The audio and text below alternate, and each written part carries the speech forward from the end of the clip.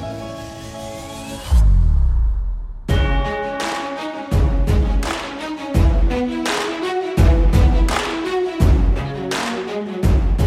and welcome to the Very, Very Quite Contrary podcast. I'm Janie Organically, and today we're going to be talking about childhood cancer and chemotherapy, specifically mandated chemotherapy for children, where there is none in place for adults. And I have with me Jeff Weitzman, filmmaker, former actor, singer-songwriter, and he is going to be sharing a little bit about his film. I'm going to be asking a lot of questions that came out of me watching the film to give you a little bit behind the scenes of what most people aren't aware of. I know I wasn't. And before you stop and say this doesn't apply to you because you don't have cancer, you don't have kids, you don't have kids with cancer, believe me, I'm in all of those categories as well. And I cannot tell you how much more empowered and informed I feel should this happen to me, to at least have access to the information of what's actually going on. Do I have any other options? What do I do if I get in a situation and I change my mind? And what kind of rights that we have? And so Jeff is such a wealth of knowledge. He's been down the road of cancer with his wife. He also made a documentary about that, and parents started calling him about their children and their chemotherapy process, and which inspired him to make this film.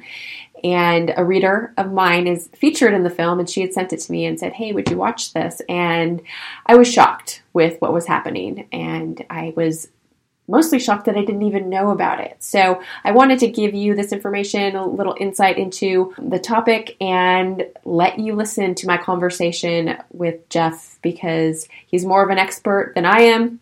My expertise is in asking those questions, and so you get to listen in on that. And so here he is.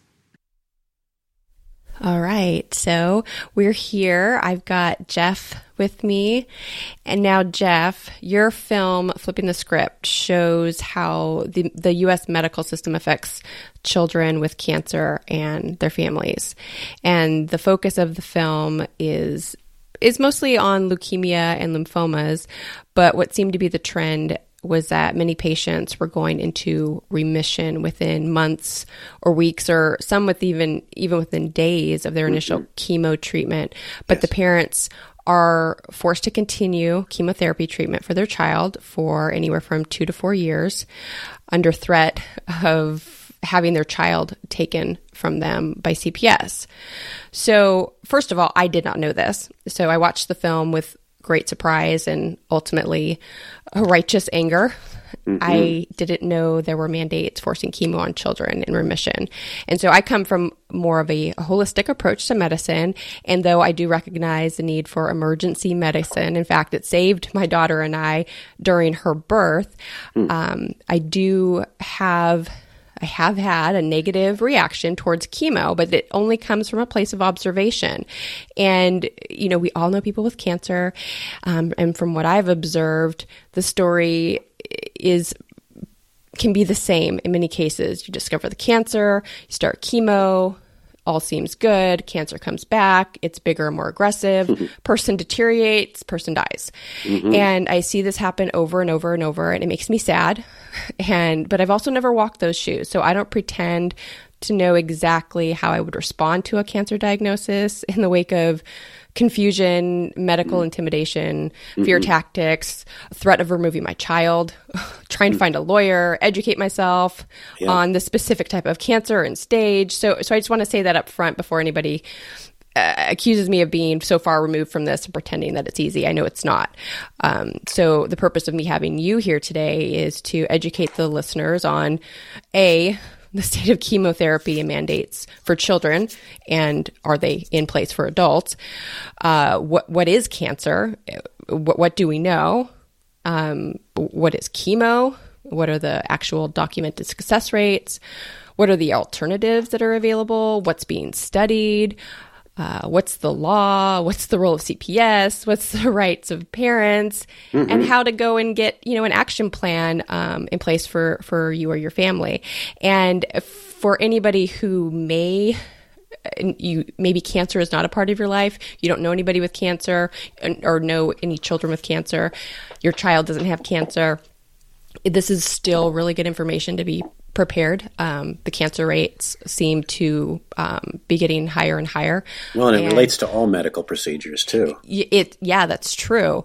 And I think, there's no harm in being prepared and having information to help you make educated decisions about, medical procedures in your life in general. And so first, maybe you can share with the listeners how you've actually already walked this road before with your wife and her diagnosis and treatment options, and then going on to answer that call for the childhood process in the U.S.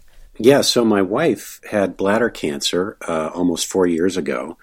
And she was told by a doctor that she was going to have her bladder removed, followed by chemo and radiation. And that just sounded horrible to us. Along with that surgery, they have to cut the vagina in half to make everything fit afterwards. And fortunately for us, her sister had had cancer 5 years prior. She had had a malignant melanoma. And she went to Germany to treat her cancer naturally with focused heat, ozone therapy, and IV nutrients, and her cancer was gone in 30 days. Wow. And so we thought, what do we have to lose? So we asked our urologist, we said, can we go to Germany and treat this cancer naturally as opposed to having the bladder removed? Mm-hmm. And he looked us in the eye and said, there is no way you could go to Germany and treat this. And I think what's disturbing, is how forceful and sure they are about something that they have done so little research on. Mm-hmm. So they claim to be the gold standard. They claim to do the peer-reviewed, double-blind clinical review study on everything they do. But what they don't tell you is that they're only testing the things they want to test that make money. Right. And they're not testing the things that don't make money because, well, why would you do that? And we have a system in the U.S. where the allopathic medical community they were the first ones to pay off the FDA and government to say that allopathic medicine is the only medical opinion that counts in this country. And who paid off the... Right. So back in the day when the Carnegies and the Rockefellers started investing in hospitals and in medical care, they at that time there were naturopaths, mm-hmm. there were holistic doctors, there were all kinds of different people you could go to, and so the allopathic medical people wanted to get rid of that threat, which is just good business, mm-hmm. And so they got the FDA, Federal Food and Drug Administration, to define what is classified as, true medical care and what is quackery. Mm-hmm. And so everybody who doesn't fall under the line, and this wasn't a scientific study to determine what's the best way to treat our citizens. Mm-hmm. This was a financial decision where one party paid another party to say, it's like the music business. You just payola. You pay the radio station to play your song. It's not because the song is great. It's because you're getting paid. And I was in the music business, so I understand that. But anyway, the situation with my wife, she went to Germany. Her cancer was cured in 30 days. It was focused heat because cancer can't survive above 105 degrees. It's called hyperthermia. They used ozone therapy to put oxygen in the blood because cancer does not like oxygen. And then IV nutrients to boost the immune system. And her cancer, like I said, was gone in 30 days. She got back, and a few months later, a small polyp started growing in her bladder. And so the small polyp started growing, and so she had that small polyp scraped off, but she realized she needed to change her nutrition and start detoxing her body. And she did that, and the cancer didn't come back for another 2 years. And then she started having some teeth issues, some infections from some old root canals. Again, the cancer came back briefly. She had that scraped off, had her teeth dealt with, and then the cancer stayed away. So that's interesting that you say that, though, because I have heard that, many, I don't remember the exact statistics, but seems to be some sort of connection with root canal and cancer. Yeah, and there's a new film on Netflix now about root canals and how horrible they are. And it makes so much money for the dentists that for years they have avoided looking at the evidence, but the evidence is overwhelming now, and any dentist that does a root canal is completely out of touch with medical science and needs to go back and study. You can't cut off the nerve supply and the blood supply to a tooth and leave that in the body because it becomes a gangrenous organ. Right. And then on top of that, it becomes an area for infection to happen and multiply. And the immune system goes to fight that first and lets go of all the other things in the body it needs to be taken care of. And normally, under a normal immune system, it takes care of cancer cells. But if it's having to fight a tooth infection, right, it will fight that first and let the cancer go. Right. Makes sense. Yeah. So anyway, let's get back to kids here. So after I made a film called Cancer Can Be Killed about all these success stories of people treating their cancer naturally. And, like 2 months after the film came out, parents started calling me saying, hey, wait a minute. My child's in remission from leukemia or lymphoma. They went into remission in the first 10 to 30 days. Why am I being forced into 2 to 4 years of chemotherapy? And the doctors are saying, so the cancer doesn't come back. And at first I thought, well, that's ridiculous. We can get you out of this conundrum very quickly. And what I found was that no doctor would stand up for a child against this protocol, and no lawyer would represent the families against this protocol. So that got me on my feet to start making a new film, which is called Flipping the Script, and it's out on Amazon Prime Videos. And in the process of filming Flipping the Script, we found out how to stop long-term chemotherapy, how to give parents the power to decide what to do for their children. And we were able to easily educate child protective service workers, attorneys, and really the only people we weren't able to educate were the pediatric oncologists. But of course, they're making $2 to $3 million a year, so it's very hard to convince them. So when you say that the protocol is 2 to 4 years, is that coming from each individual hospital? Is that a nationwide mandate? Who makes these rules? There's a national group called Children's Oncology Group, and Children's Oncology Group makes all the decisions for all the cancers for children. And they say, this is it. You do this, there's no other choice. And then it's up to the states, each individual state, to enforce that mandate.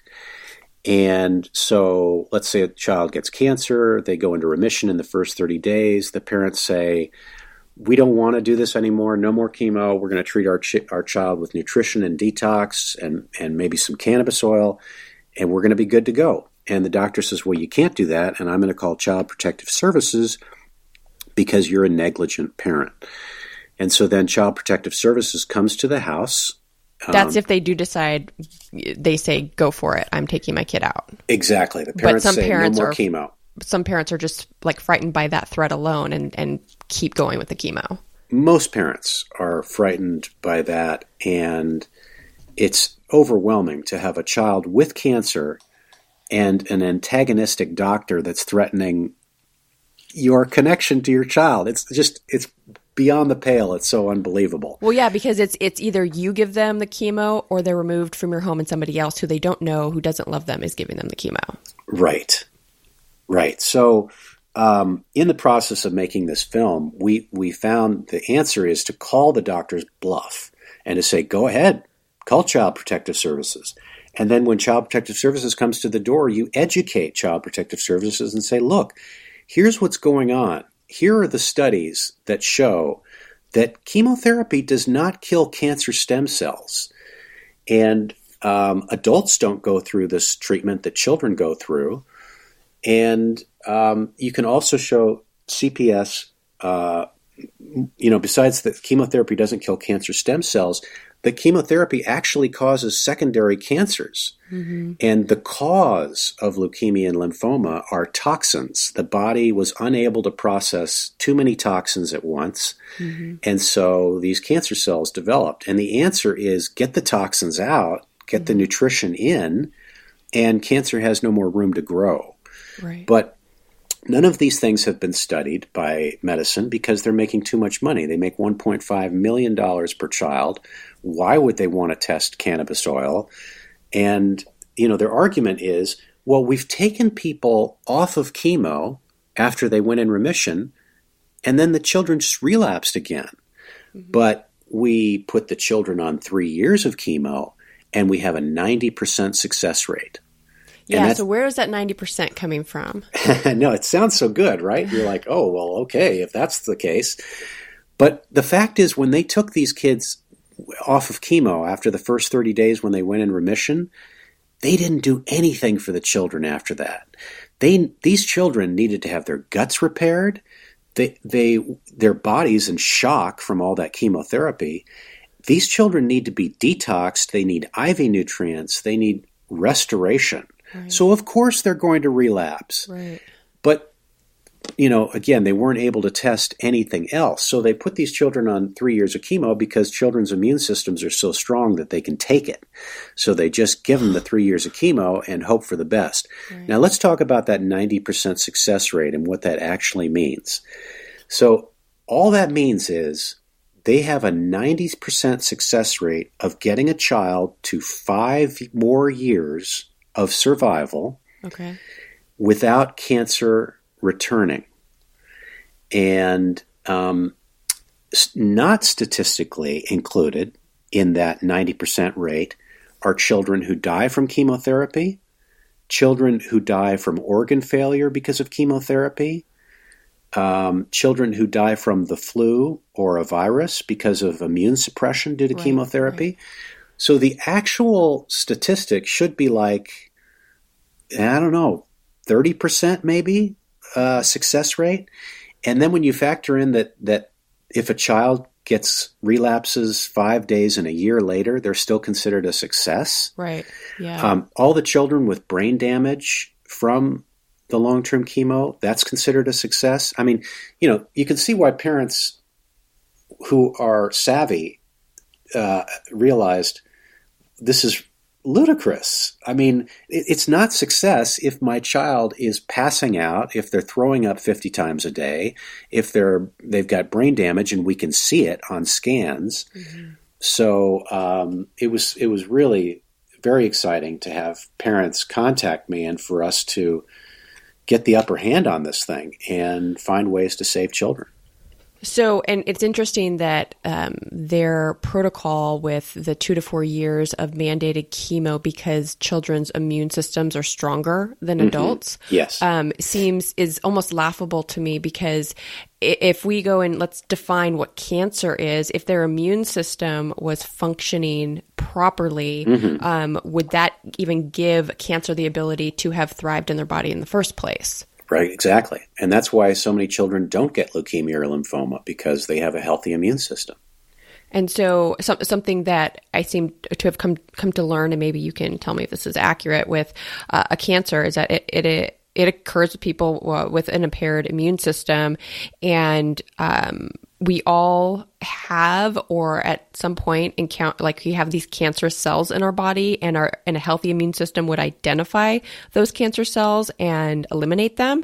But if your immune system is malfunctioning, your body has a hard time identifying those, or like you mentioned earlier, maybe it's focused in on another threat in your body, and so the cancer has a chance to grow or spread. Would that be an accurate? That is accurate. Yeah, that is accurate. And it's not just, emotional issues can weaken an immune system, and then that can allow cancer to flourish. Because cancer is just opportunistic. It's just trying to grow whenever it can. And a healthy body eliminates it. And when there's, some compromise in some way, then cancer jumps in and goes, yay, I get to flourish. So, our goal is to keep ourselves healthy, and then cancer really doesn't have a foothold. And so something else that you see in the film, because you interview several families that are the savvy ones that are like, wait a second, this doesn't make any sense. My child is in remission. I shouldn't have to subject them to this chemo. And I remember one family in particular who was saying that part of what it was doing to them was they had to be the ones to administer the chemo at home in hazmat suits, getting everybody else out of the house, so that their one child, who is the most weakened, has to ingest this poison, but the healthier ones in the family, they can't be exposed to it. And to have your young child see you administer said poison was, it didn't seem right to them.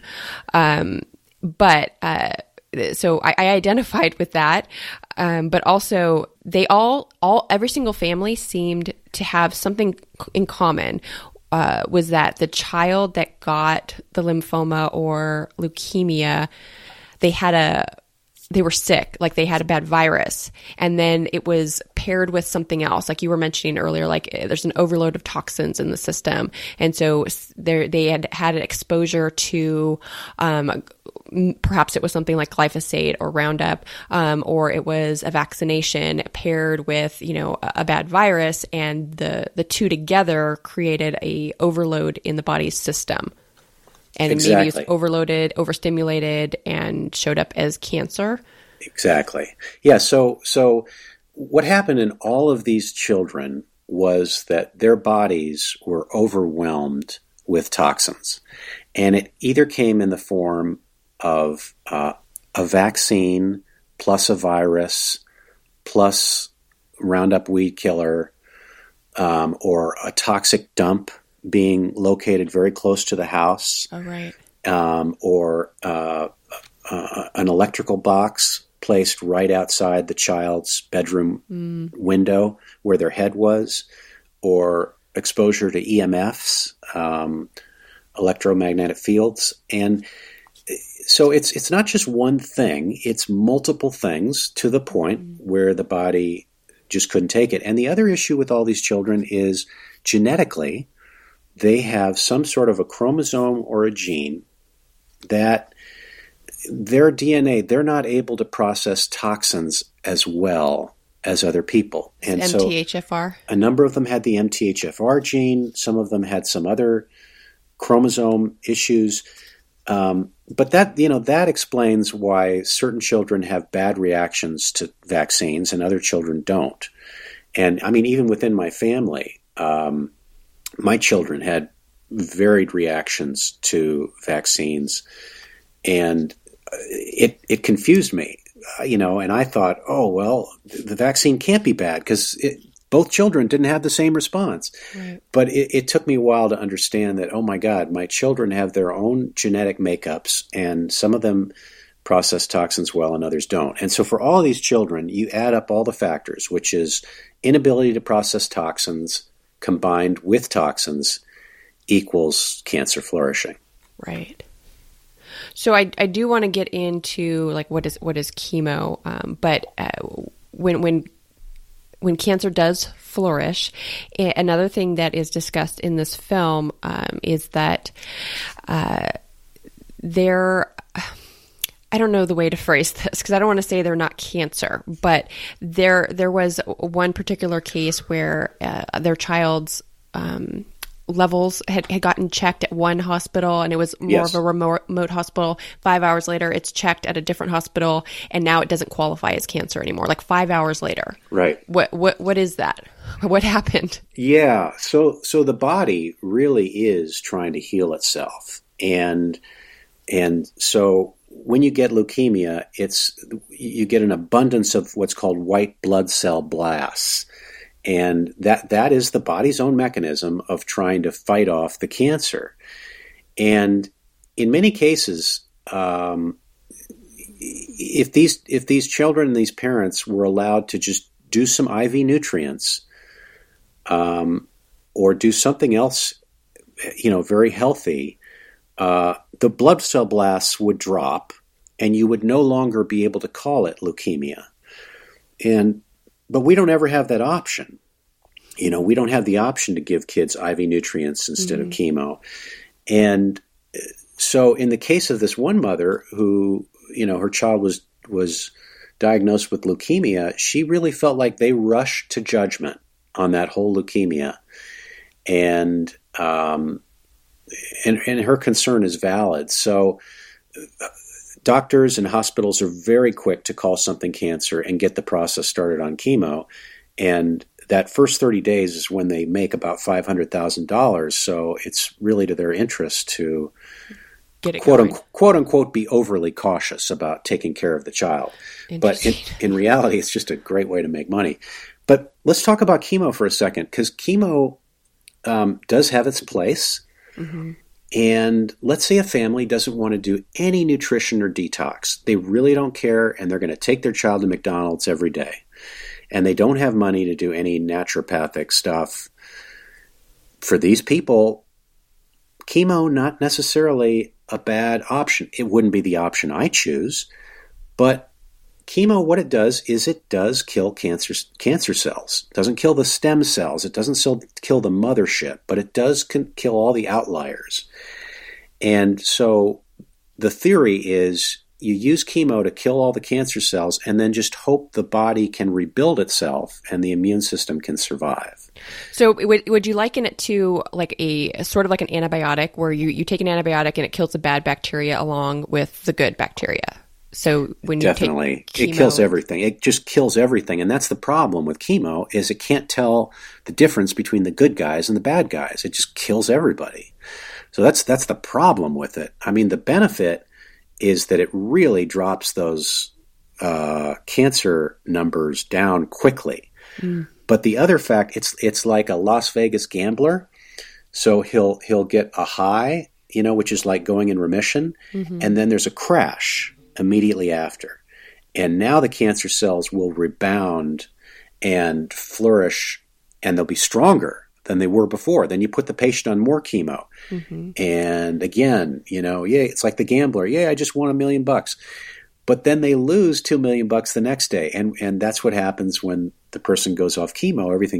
The cancer cells just come back and they're stronger than they were before. So when the chemo basically burns down the house, there are some survivors. Now, would those survivors be cancer stem cells, or exactly. a few cancer non-stem cells? Mostly the cancer stem cells that are surviving, and it kills all the sort of outlying cells, but the cancer stem cells survive, and they're protected, and they find a way to move around the body and to get away from whatever's trying to kill them. And they're replicating, right? They are. And my wife, for example, who has had bladder cancer, when we get her blood tested with microscopy, which is you put the blood under a microscope and look at it, we see that she still has cancer cells in her blood. And the beauty is, as a result of all the good things she's doing, her cancer cells are surrounded by T cells, and those T cells are taking care of the cancer beautifully.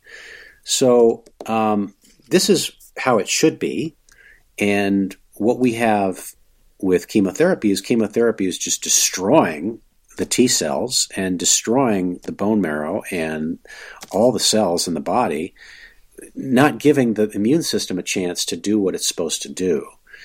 And so that's the problem with chemo. It just creates so much devastation that it's a temporary fix. It's not a long-term solution.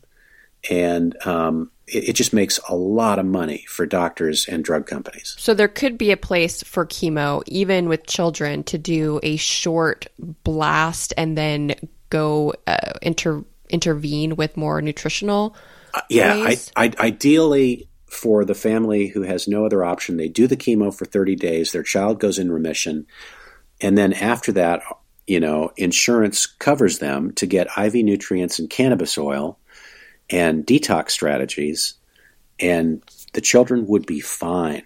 And I say that because 100% of the children in the film who use cannabis oil, detox, and nutrition are thriving.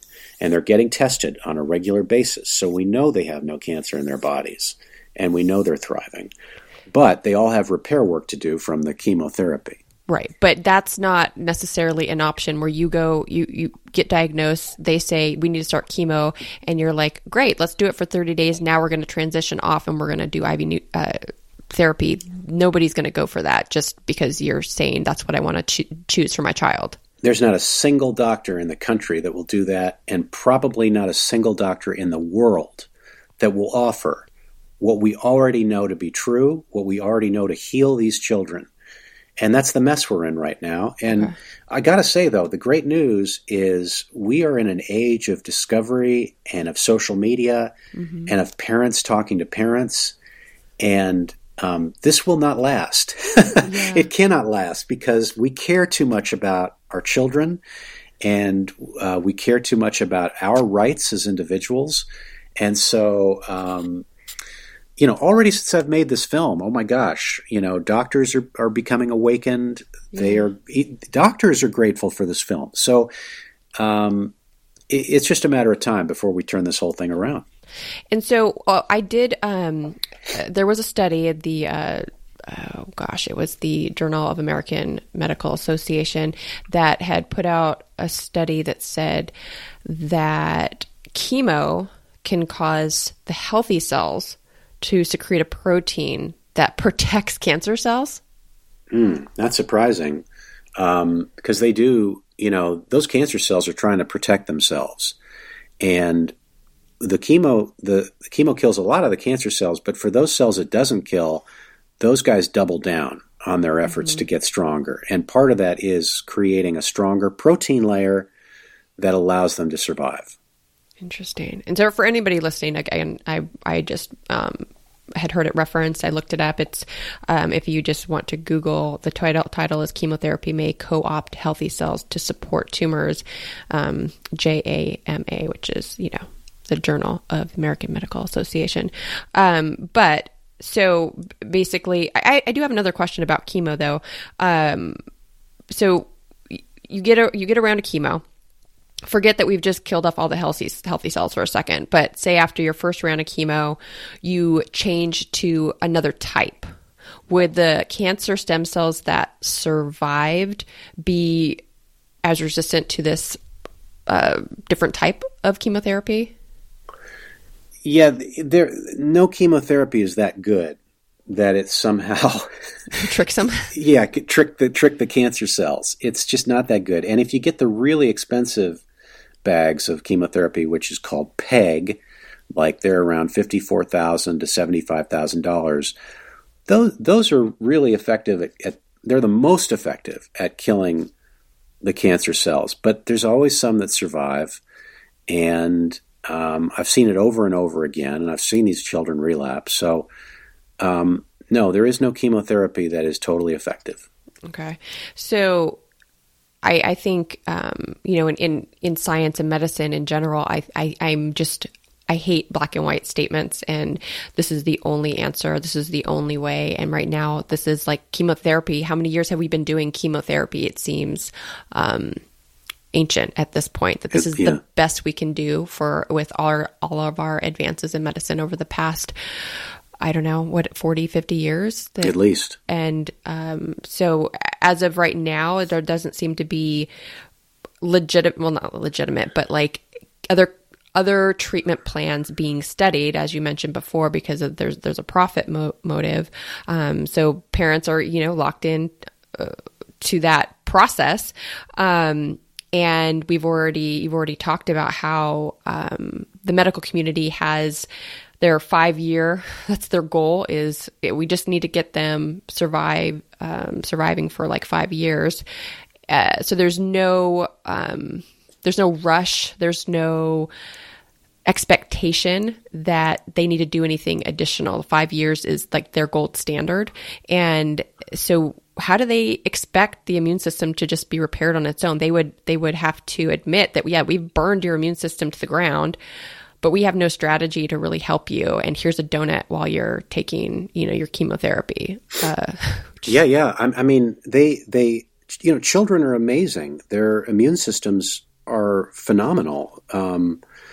That's why aborted fetal tissue is worth so much money, because it's the fountain of youth, and the stem cell work that you can do, like if a mother can save her placenta or the cord and somehow freeze those stem cells, those things can be used in the future. So that's the hope, is that children can rebound after that. But no, you're right. It's horrible, and they're relapsing and they're dying, and it's not a success rate at all. What's happening? It's luck, that anybody survives that horrendous onslaught.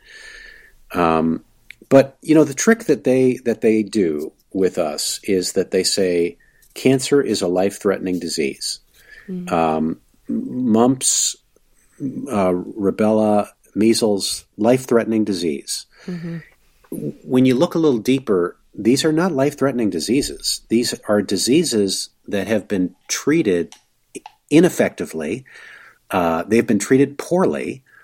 And if these diseases are treated responsibly and with things that work, they're no problem. And if somebody gets the measles, that actually helps them to create immunities. So the way they con us is they say that cancer is a life-threatening disease, and therefore we have to do X, Y, and Z. And isn't it amazing that it's no longer a life-threatening disease and we can get these children to 5 years of survival? But the smoking gun for me has always been, you're not testing the things that we know work. And if you're not doing that, you do not have a leg to stand on. You can't mandate anything that hasn't been tested against something else. And if it's toxic and it's killing just one person, you absolutely can't mandate it. And in my mind, putting these kids on long-term chemotherapy is criminal. Taking bladders out of patients' bodies who have bladder cancer is criminal. And just in the world of bladder cancer, my wife got hyperthermia, which is focused heat, which is so effective that in the Philippines they offer a money-back guarantee that if hyperthermia doesn't kill 50% of your cancer in 30 days, they'll give you your money back. And what does the FDA do with that information? The FDA does not allow hyperthermia to be even tested in this country. And so when you see things like that, when you see they're not willing to test cannabis oil, you just have to look the doctors in the eye and say, I'm sorry, you have no leg to stand on. It's not ethical. It's in fact, it's criminal, although we don't have a court right now who can prosecute you. Right. You have to understand it's criminal for you to be giving toxic substances to children and not testing anything else. And when you say they can't test anything like hypothermia, would that be like government laboratories, or could like an independent lab in the United States, they can test whatever they want? Right. So the makers of hyperthermia machines, there's one called Pyrexar. I talked with the CEO from his company, and he told me I am not allowed to test my machines in clinical trials on cancer. They will not allow it. Not in the United States. Not in the United States. Okay. They won't even allow it to be tested in Germany. In Germany, they will allow it to be used, but not tested, and because then you'd prove it, right? You'd prove that cancer can be killed with hyperthermia. Do they have a reason why they can't be tested? They say it's unethical, or what do they say? They say because we already have things in place. Oh my God. that are effective. When we don't even want to see if we can do something better. Right. I mean, for the naive, it's important to know that this world is ruled by money. Yeah. And that at the very top of the food chain, they're sociopaths, and they have no concern for the things that the rest of us care about, which is stuff like ethics, integrity, health, spirituality. At that level, those guys just want money. And they will do anything, to keep the money rolling in. And then I think you had mentioned earlier, like we have so much access today, and what we were just talking about this, the global health threat being vaccine hesitancy, making the World Health Organization list, because we're digitally enabled to share information. And I'm like, that's a threat? Like being able to talk to one another and say, hey, I think they're withholding information about any number of these things. Like you mentioned the measles too, and they'll use global statistics about these undernourished, malnourished individuals with vitamin A deficiency, which are the main reasons, or in lack of sanitation, being the main reasons for complications to the measles. And so you get somebody that's eating well, that has vitamin A, they're not going to have any side effects to the measles. Nice. And then things like vaccination as a whole, and chemotherapy, it's like everything seems to be designed to like be sanitizing our immune system, when in fact we should be exposing it to build antibodies naturally. And it's all about protecting against a few illnesses with these side effects that we may not be aware of, things being mandated like vaccination, like chemotherapy, and not allowing our immune system to do what it was designed to do with so much artificial stimulation. Yeah, I like the way this nurse put it in the film, flipping the script. She said, allopathic medicine has forgotten that the body has the ability to heal itself. And, these kids, they're not just getting horrible side effects from the chemo, they're also getting very bad side effects from the antibiotics, from the steroids, from the long-term bombardment of their bodies. And,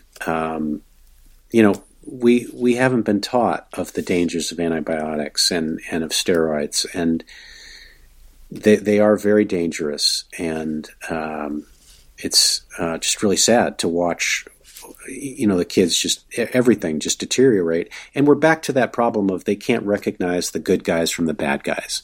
Healthy bacteria is good. Probiotics are good. We don't need to just bombard the body with toxins to kill off stuff. We need to nurture the body and let the body kill off the bad stuff.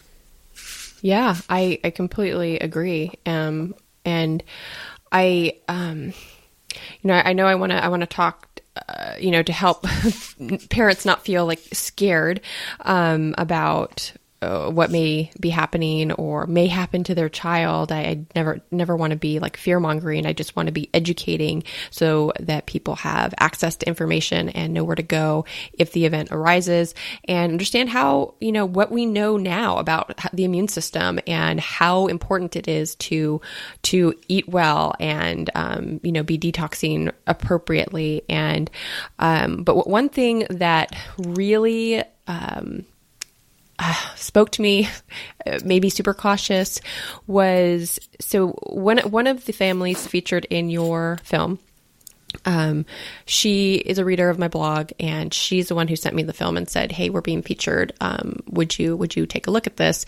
And so I watched it, and something that she shared with me later, I don't believe it was mentioned in the film, was that she first of all, they were told that their child needed chemotherapy and needed it right away. Her husband wasn't in the room, and she said, I need to go find my husband. I need to go talk to him first. And they're like, well, there's no reason to, like, we're starting this. It's, she's, your child needs it right away. And she said, no, well, I'm not going to have my husband come back in the room and see that we've started this without talking to him. And so it took her a while to convince them that she was going to go and talk to her husband, and they were going to pray about it. And she told me that within the 20 minutes that it took to find her husband and pray about it, that when they had come back, they had already had a medical guardian in place. Had they come back and said, we don't want to do chemo, that they were going to do it anyway, and they were going to remove the parents from that process. And that's frightening, because after watching this film, I thought, okay, well, if I'm ever in this situation and, they come back with my child and says, oh, they have cancer, it's emergent, we're going to, give her chemotherapy, I would say, hold on, I'm going to go get a second opinion. But that may not be an option. they may have signed over medical guardianship to somebody else. Like that's terrifying to me. Yeah. So let's talk about options that parents have in those situations. And what I liked about this family is that they chose the option to say, chemotherapy is on our team for now. Right. We're not sure if it's going to be forever. And they ended up signing the release form, saying that doctors could do what they were doing. And I've heard of another family that crossed out all of the things on the paper they were supposed to sign that said that they were going to do chemo for any longer than the child going into remission. Okay. And I thought that was brilliant because that sort of takes away that mandate. But the key to this whole thing is to work with everybody. And instead of being antagonistic and belittling, which I would be, is to be very loving and supportive, and at all times say thank you so much for your care and concern, and let's do this for now. And if they give you something to sign, you just cross out everything that you don't want to do and sign what you are willing to do. And I would say in this time that we live in, I'm going to have passports for everybody in the family. That if I need to take off, I need to have that option. And it's good to know a family law attorney in your neighborhood, just in case, some rogue medical doctor says that you're a negligent parent for not doing what I tell you to do, whether it's, anything from a vaccine to a chemo treatment. Mm-hmm. And so if CPS is called, and every community is different. Most communities, Child Protective Services really doesn't want to take your child away. They really just want to eliminate a negligent parent and eliminate a liability to the state. And so if you can convince them that you're really looking out for the health of the child, they will support you. Right. And in those very few communities where there are corrupt Child Protective Services organizations, in those cases, it's important to have an attorney present for every meeting with CPS, and that usually allows CPS to sort of back off a little. So that's kind of the trick for parents to get out of being manipulated. Well, and I think you bring up a good point about not being antagonizing, because I think as parents, especially like the mama bears who want to be protective of their child, we can react very strongly to any sort of threat.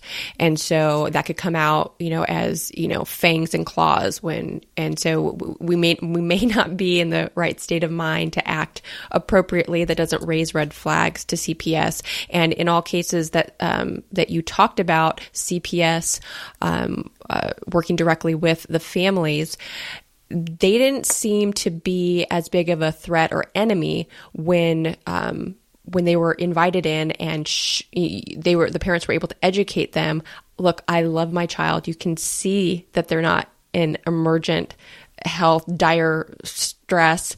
This is what I'm doing. I have another doctor team in place, and they're thriving. Would you advise? How would you advise going about if you've gotten that diagnosis and you had to start chemo, and now you want to leave? Like, what is the first step? Because CPS is sort of like having the when you're driving and you see the cop lights behind you, like there's an immediate sense of dread and fear that CPS is going to get involved.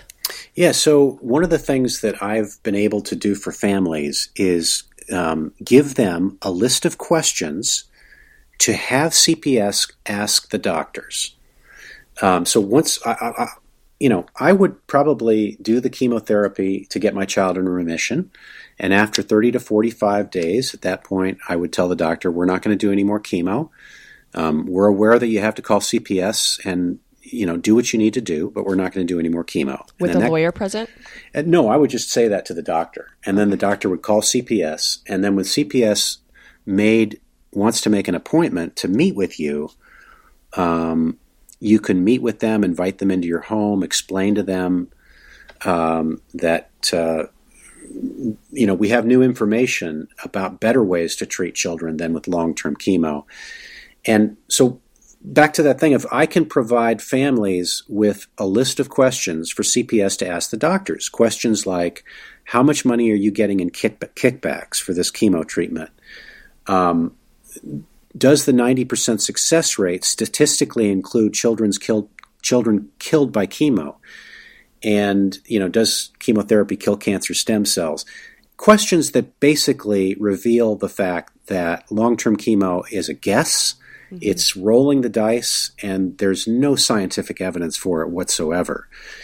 And that's good enough. That usually is enough to relieve the situation and for the parents to get free. But would you need to have another doctor and team in place? And is that hard to find? Yeah, so that takes a little work. And while the child is getting chemotherapy to go into remission, at that point, I would do a search in a 5-state radius to find naturopaths, functional medicine doctors, holistic providers that are willing to do things like IV nutrients and testing. And if your state is cannabis legal, then you can also say that your child is on cannabis oil. If it's not a legal state, then you can find ways to work around that. But like by moving? You can move. You can get a medical necessity card that allows you to do cannabis in your state. There are ways to even in the illegal states to do cannabis. So, but yeah, you have to have a new health team in place, and you have to be able to show CPS that your child is in fact in remission and staying in remission, and you can do that with that new health team. Okay, so if they get a cancer diagnosis, they're not in remission, you have never started chemo, that they're not necessarily going to be a candidate for you calling and educating CPS. At this stage, that's too much of an uphill battle. And even if you move to another country, it's going to be hard to find any medical doctor that will treat your child. So 10 years from now, yeah, we'll have cannabis oil and probiotics and enzymes that will immediately save these kids' lives, and they won't have to do chemo, but we're not there yet. Okay. And so you had mentioned running tests. So, and on the your film, Flipping the Script, you mentioned, I don't know if it was you specifically, but some of the doctors and talking about maybe your new team. Usually it would be like an integrative or holistic doctor, naturopathic doctor, running some tests that I had never heard of. But that doesn't mean anything because I've never, experienced cancer. So can you talk a little bit about those tests? Yeah, there's one test called a Nagelase test, and the Nagelase test can determine if there's any cancer still in the body. That's great, and that's only about $200. There's another test called live cell dark field microscopy. It's growing in its awareness and its practice. It's definitely something that the medical industry doesn't want you to know about because it's so effective. But what you do is take a prick of blood from the finger, put that under a microscope, and you can see if there's any cancer cells. You can see if the T cells are solid and working. You can see if there's white blood cells, all the things necessary to know if the child's in danger or not. And I've watched a number of children do that live cell dark field microscopy, and it's been thoroughly effective, not just at knowing if there was cancer, but also knowing if the immune system was strong enough to fight any new cancer that comes through. So somebody like me, nobody in my family has been diagnosed with cancer. We could call around maybe some integrative naturopathic facilities and ask, do you do live cell dark field microscopy, and see if they're doing that? And would that be something that would be a benefit for somebody? I would do it. Everyone, it's the greatest test for everyone out there to know exactly what's going on in their blood. And then a skilled practitioner will be able to say, okay, obviously you need some magnesium, or you need some protease, or you need probiotics, or you need to repair your gut. They would, somebody who knows what they're doing would be able to tell you where to go from there. But just having that information of what's going on in your body, that's like gold. Yeah. I had never heard of that until I talked to you, I don't know, last week. And you also had mentioned protease. So can you explain what protease is? Yeah. Protease is a type of enzyme that breaks down the proteins in the body. It manufactures new white blood cells. It's like steroids is to a bodybuilder, only it's all natural, it's all plant-based, and it cannot harm the body in any way. So protease is the most undervalued, underappreciated supplement in the entire supplement world, and a lot of people don't know about it yet. But if you take protease and you take digestive enzymes when you eat and you take probiotics, that's it. Your body is solid, and from there you're just repairing or treating little deficiencies that you need. And so for somebody like me, who I'm like an ingredient, I scour all the ingredients and I look at supplements and are they synthetic? Is protease like it's manufactured one way, or are there multiple different types of, different brands, and you're like, what are we looking for on the label? Yeah, you want to look for a plant-based protease rather than an animal product's protease. But yeah, you want to find a plant-based protease that has the highest number of whatever the things are in it. I think it's called HUTs. Okay. Yeah, you can even go on Amazon and you can find different protease and look for the ones that are plant-based and that are the strongest. Awesome. Okay, well that's a really good tip. I'd never heard of that supplement, and I'll go and look around and see what I can find. But also I'm very interested in doing like a live cell dark field microscopy. Now, my first instinct is that going to your regular allopathic medicine doctor, A, they're not going to run it. B, I don't necessarily want them to have that information, because if there is something going on, they might require me to do something with it, as if it was like my child. Mm-hmm. Whereas a private lab or these integrative functional medical doctors that maybe aren't affiliated with insurance companies, that's your private medical history that nobody has but them and you.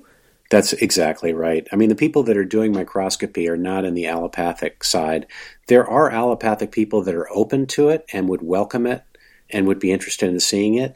But the test itself is going to be done by probably a naturopathic practitioner in your area. Got it. Okay. No, that's really helpful. I think that I think people are going to be really if they're Googling it right now.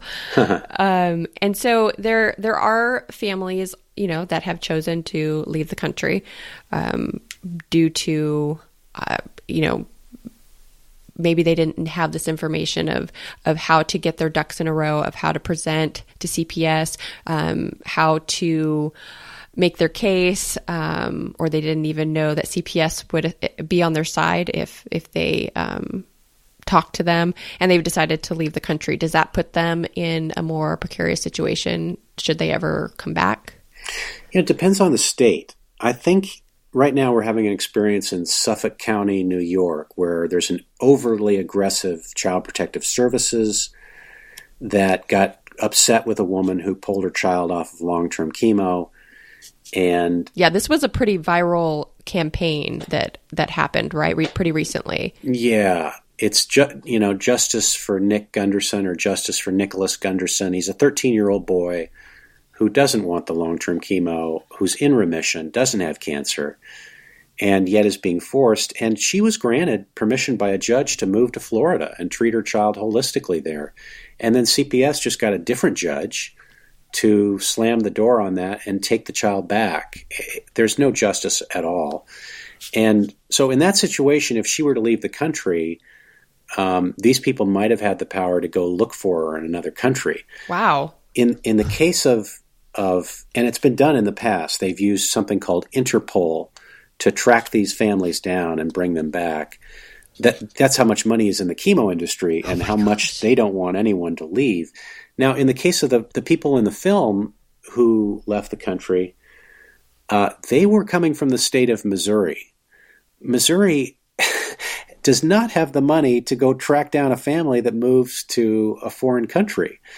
And so this family was really fortunate to be savvy enough to take care of their child and to do the detox and the nutrition to take care of their child with medical help from the new country. And once they realized that, their state, Missouri, was not going to be able to chase them down, they felt more comfortable with having, more freedom to live in the United States and live in a different state. But 9 times out of 10, even if you move to a different state, they're going to have trouble following you. But unless your state is so well funded that CPS has nothing to do but try and find you. Yeah. And I mean, I just think that's a last ditch scenario, is leaving the country. Sometimes it has to be done. But generally they just don't have the money or the time to really follow you. And to come back to chemotherapy real quick for a second, because I was thinking about something. There are a lot more people being diagnosed with autoimmune conditions these days. And just from a high level overview, in the autoimmune situation, your body's immune system is attacking itself. It's already not functioning properly, sufficiently. So is there any sort of is there a different type of chemotherapy approach to those with autoimmune conditions? Because it seems like that would be a huge consideration as you're burning the immune system down. Yeah, there is not a different approach. And in fact, in New York, they wanted to give vaccinations to this immune-compromised child who was on chemo. And the mother was successful in getting a court order to stop that, and getting an attorney who would fight for her in court. And so CPS backed off of that. The doctors backed off. Everyone backed off. But, I mean, it just highlights the fact that they were trying to do it. They were trying to give a whole bunch of vaccines to an immune-compromised child, and they just really don't care about the immune system. All they care about is what's in their little toolbox, right. And everything in their toolbox is toxic and designed to kill things. And that just reminds me, like when you do have to, if you are required to sign anything, because I always ask that. A lot of parents ask me, like, oh, my doctor gave me this form. Should I sign it? I'm like, I don't know, Google it. Like, most cases, no.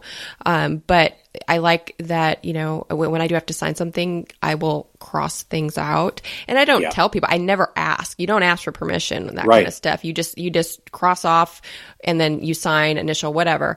But when you do need to read everything that you're signing, and I do know because I've been through birth, and you go to the hospital and they put into the paper that you and or your child may be given biologics, and they can deliver vaccination via IV. So it's not like, they come in with the needle that says, hey, I'm going to give you an injection right now. It's that you don't even realize the vaccination is being administered, and it's under a different wording. So make sure you understand all the words and you can ask all the questions before you sign things, or just, cross it out if you don't know what it is and they don't want to give you the time. Yeah, and my non-professional, non-attorney advice. Right, and also if you're not happy with your oncologist or your doctor or whoever, then find another one. I mean, you're not limited to just one doctor, one hospital. You can go to a different one and keep going until you find the one that's willing to work with you. Right. And, these families, there's a lot of families that contacted me that said, hey, we were able to stop the final year of chemo. Our doctors were receptive, and they were willing to hear arguments about the MTHFR gene. Oh, that's awesome. So, yeah, you have power, and you can absolutely find someone different if there's an abusive situation. So, and I just want to encourage people to go to your website. It's flippingthescript.com. It has links to where you can find the film. You can read everybody's story that's in there, but also there is a section there that says treatment, and you can click on treatment. There's also stopping chemo, which kind of gives you a game plan of this is what you need to do. You know, get an attorney, find a new health team, whether or not that attorney is going to be present with you, how to educate. CPS gives you a lot of verbiage and what you need to do before you pull the cord, and so you avoid a situation like, you know, CPS coming after you in raising red flags throughout that. And with treatment in terms of nutrition and what you mentioned before in terms of IV therapy, and I feel like infrared sauna may have been on there as well. Yep. And a whole bunch of supplements to support the gut, support the immune system. And so there's a lot of information just on his website, Flipping the Script. But then obviously you can go and watch the film for yourself. You know, I feel like I knew about cancer and chemo from a high level, and obviously, because I had said I had kind of watched it through people in my life. But there were a few pieces to the puzzle that my husband and I were like, I think this kind of solidifies what our general understanding was, and now we kind of understand the why as to why we maybe felt that intuitive repulsion, or it kind of fits into what our instinct was. And but there was any parent knows cries. There's the whiny cry, there's the I'm hungry cry, there's the I'm in pain but it's not as bad cry.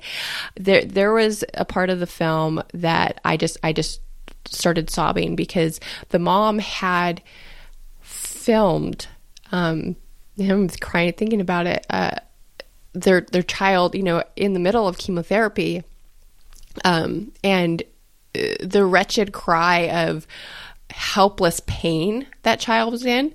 Right. A dad knows that cry, and that's what they're acting out of.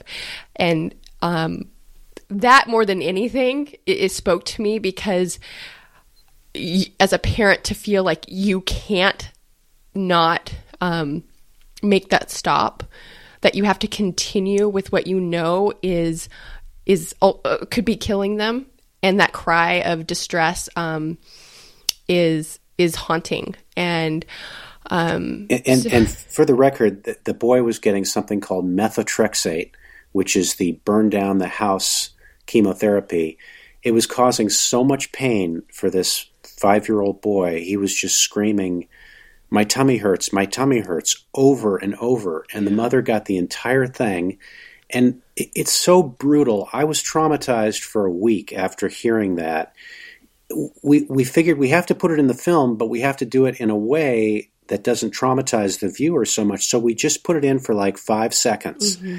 But that 5 seconds is enough for anyone, like you say, who recognizes it to go, oh my God, we are doing this to our children and this has to stop.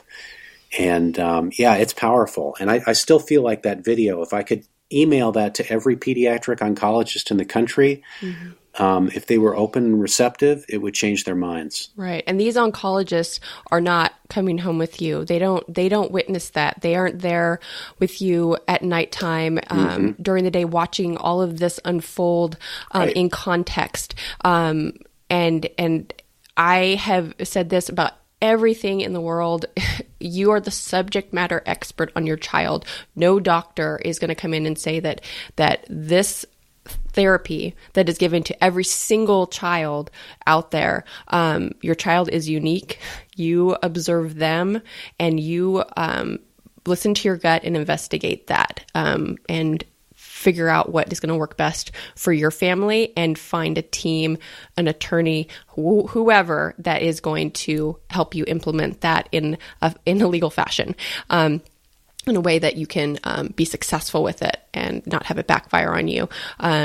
But our intuition is there to be explored and figure out, why do I feel this way? And that cry, like you said, it's powerful. It's undeniable. And the good news is 2 months after that cry, the mother was so fully educated that she was able to say no to the doctors, educate CPS. They told her she could get off the chemo. I just saw the child a month ago. The family was here. They did the live cell dark field microscopy to confirm no cancer in the child's body. Some repair needed to be done, and he could do that with the protease and the probiotics. And he doesn't need to be on cannabis oil anymore. So there's a happy ending to this. This is a child that would have had to do 2.5 to 3 more years of chemo, and it was stopped, and the child's thriving now. And so there's a happy ending. That's amazing. And so I have just talked about cannabis on the previous podcast, and so I hope if you haven't listened to it, listeners can go and listen to that, and explores the difference of CBD and THC and all the full spectrum and stuff. But is cancer more of a 1-to-1 ratio with THC CBD even in children? It is. You want to kind of do the 1-to-1 ratio of THC and CBD. It creates the perfect honeypot for the cancer cells to think it's food, and they go after it and eat it. But the mitochondria of the cancer cell revs at a very high rate. And when it gets a hold of this THC, it just explodes. It's too much for it, and it dies. And it's attracted to the CBD and the THC, but it's the THC that actually kills the cancer cell. So you kind of need both. So are these children on it for a short period of time, where they're taking it day and night, or is it just at night? So they're not, because I would assume these children would be getting high. Yeah, you don't really get high. It's maybe a little tired, maybe a little sleepy, but it's not. There's no psychotropic effects, and they were being given by the doctors, fentanyl, Ativan, all these things that created the horrible immune suppression and the bad results. But the cannabis oil doesn't really affect them that way. You dose them heavier at night, so they just sleep. It helps them sleep. Right. And then during the day, it's kind of anti-anxiety, but not really psychotropic. So it's a win-win. And how long do they need to be on it? Probably 90 days is a good cycle. And then keep testing. And if you feel like you want to keep doing it, but you don't have to. Right. Okay. Well, I hope this was helpful for people. I know that if my child gets so sick in the future, though, I do feel like I'm a little nervous, but I feel like at least I would be adequately prepared and know perhaps chemo isn't the enemy initially, and I know what I need to do to get a plan in place should that be required. And so I think that puts me at more peace of just being an informed citizen. Absolutely. And there's people out there who you can ask questions to, people that are available that will answer you. And you can go to Facebook these days or social media and just say, hey, I have this issue. Does anyone know who I can call? And within 24 hours, you can get somebody that will give you the healthy alternative. So people can always contact me. There are other people they can contact, and we're not as reliant as we used to be on just one person telling us what we have to do. Yeah, absolutely. And would you agree? I feel like there was some science out there that said the mainstream doctor averages about 17 years behind what's current. Yeah, no question about it. It takes 10 years for a new therapy or a new drug to come to market. So they are always 10 years behind what's being done. And because they're limited to only being able to test drugs, they're not even aware of all the possibilities that are out there. So right, because they're not being tested now means even if they start today, it could be anywhere from 10 to 20 years before they get that information. Exactly. All right. So this is all good information to have, and it just, you guys are, as the New York Times told you, you're digitally enabled, and I would challenge you to use that and educate yourself. Don't just latch onto anything because it's not allopathic medicine. I would challenge you to do your actual research and read stories and talk to people, watch the film. And by the way, we're in an age where medical people like to poo-poo anecdotal testimony. They say, oh, it's just anecdotal testimony. Don't trust it. Yeah. Actually, for me right now, anecdotal testimony is the only thing I trust because the medical information has been so corrupted that I can't even trust what studies are being put out there. And who's funding them, and who the scientists being incentivized and getting paid by the manufacturers. It's all a mess. So if you've got another mother who's telling you this is what works, to go, listen to that and find other mothers that agree, and then you found something you can trust. Yeah, it's a good point. All right. Well, Jeff, thank you so much for sharing your expertise, and everybody go and check out the website, check out the film, let us know how you like it, and spread the word. Again, just because a friend of yours doesn't have cancer, doesn't have a child with cancer, I think the important part about all of this is just to be equipped. And so I would spread this message and also sign the change. You have a change.org petition as well, right? That you're going to deliver. Yeah, we do. And I just want to say too, knowledge is power. And this film will give you so much knowledge. It'll help you on a number of areas, health areas, not just cancer. Yeah, I agree. And you can find the petition on the website as well under Flipping the Script. And then That's right. Under treatment, there's a petition, and it takes you to change.org to stop the forced chemo on children. And with that, we'll close, and you can let us know if you have any questions, and let us know what you think and what you learned today. Amen. And people can contact me on the website if they need to. All right. Thanks, Jeff. All right. Thanks, Janie. Wow. Well, I hope you feel more informed. I hope you feel educated. I hope you feel equipped to be able to tackle this should you need it. And what's going to happen from here is I'm going to create a blog post. You'll be able to go to jannieorganically.com, my latest podcast as of this moment, or you can search for Jeff Weitzman or cancer on the blog, and it'll probably populate this podcast as a blog post. So there'll be a transcription of our entire conversation. I will also link to mostly everything that we talked about. So there'll be a link to his website, flippingthescript.com. It'll also have links to his subsections of, what to do to stop chemo and supplements, etc. And yeah, so I hope that you share this with anybody, because the goal of all of this is to be informed citizens, to be informed parents, to be able to make the best decision for our family as it relates to us.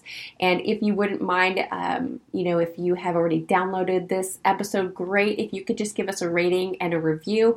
When that happens, this podcast gets elevated in the recommended podcast, so it gets to more people. So if you could do that for me, I greatly appreciate it. Again, you can find all this information on jannieorganically.com. Thanks, guys.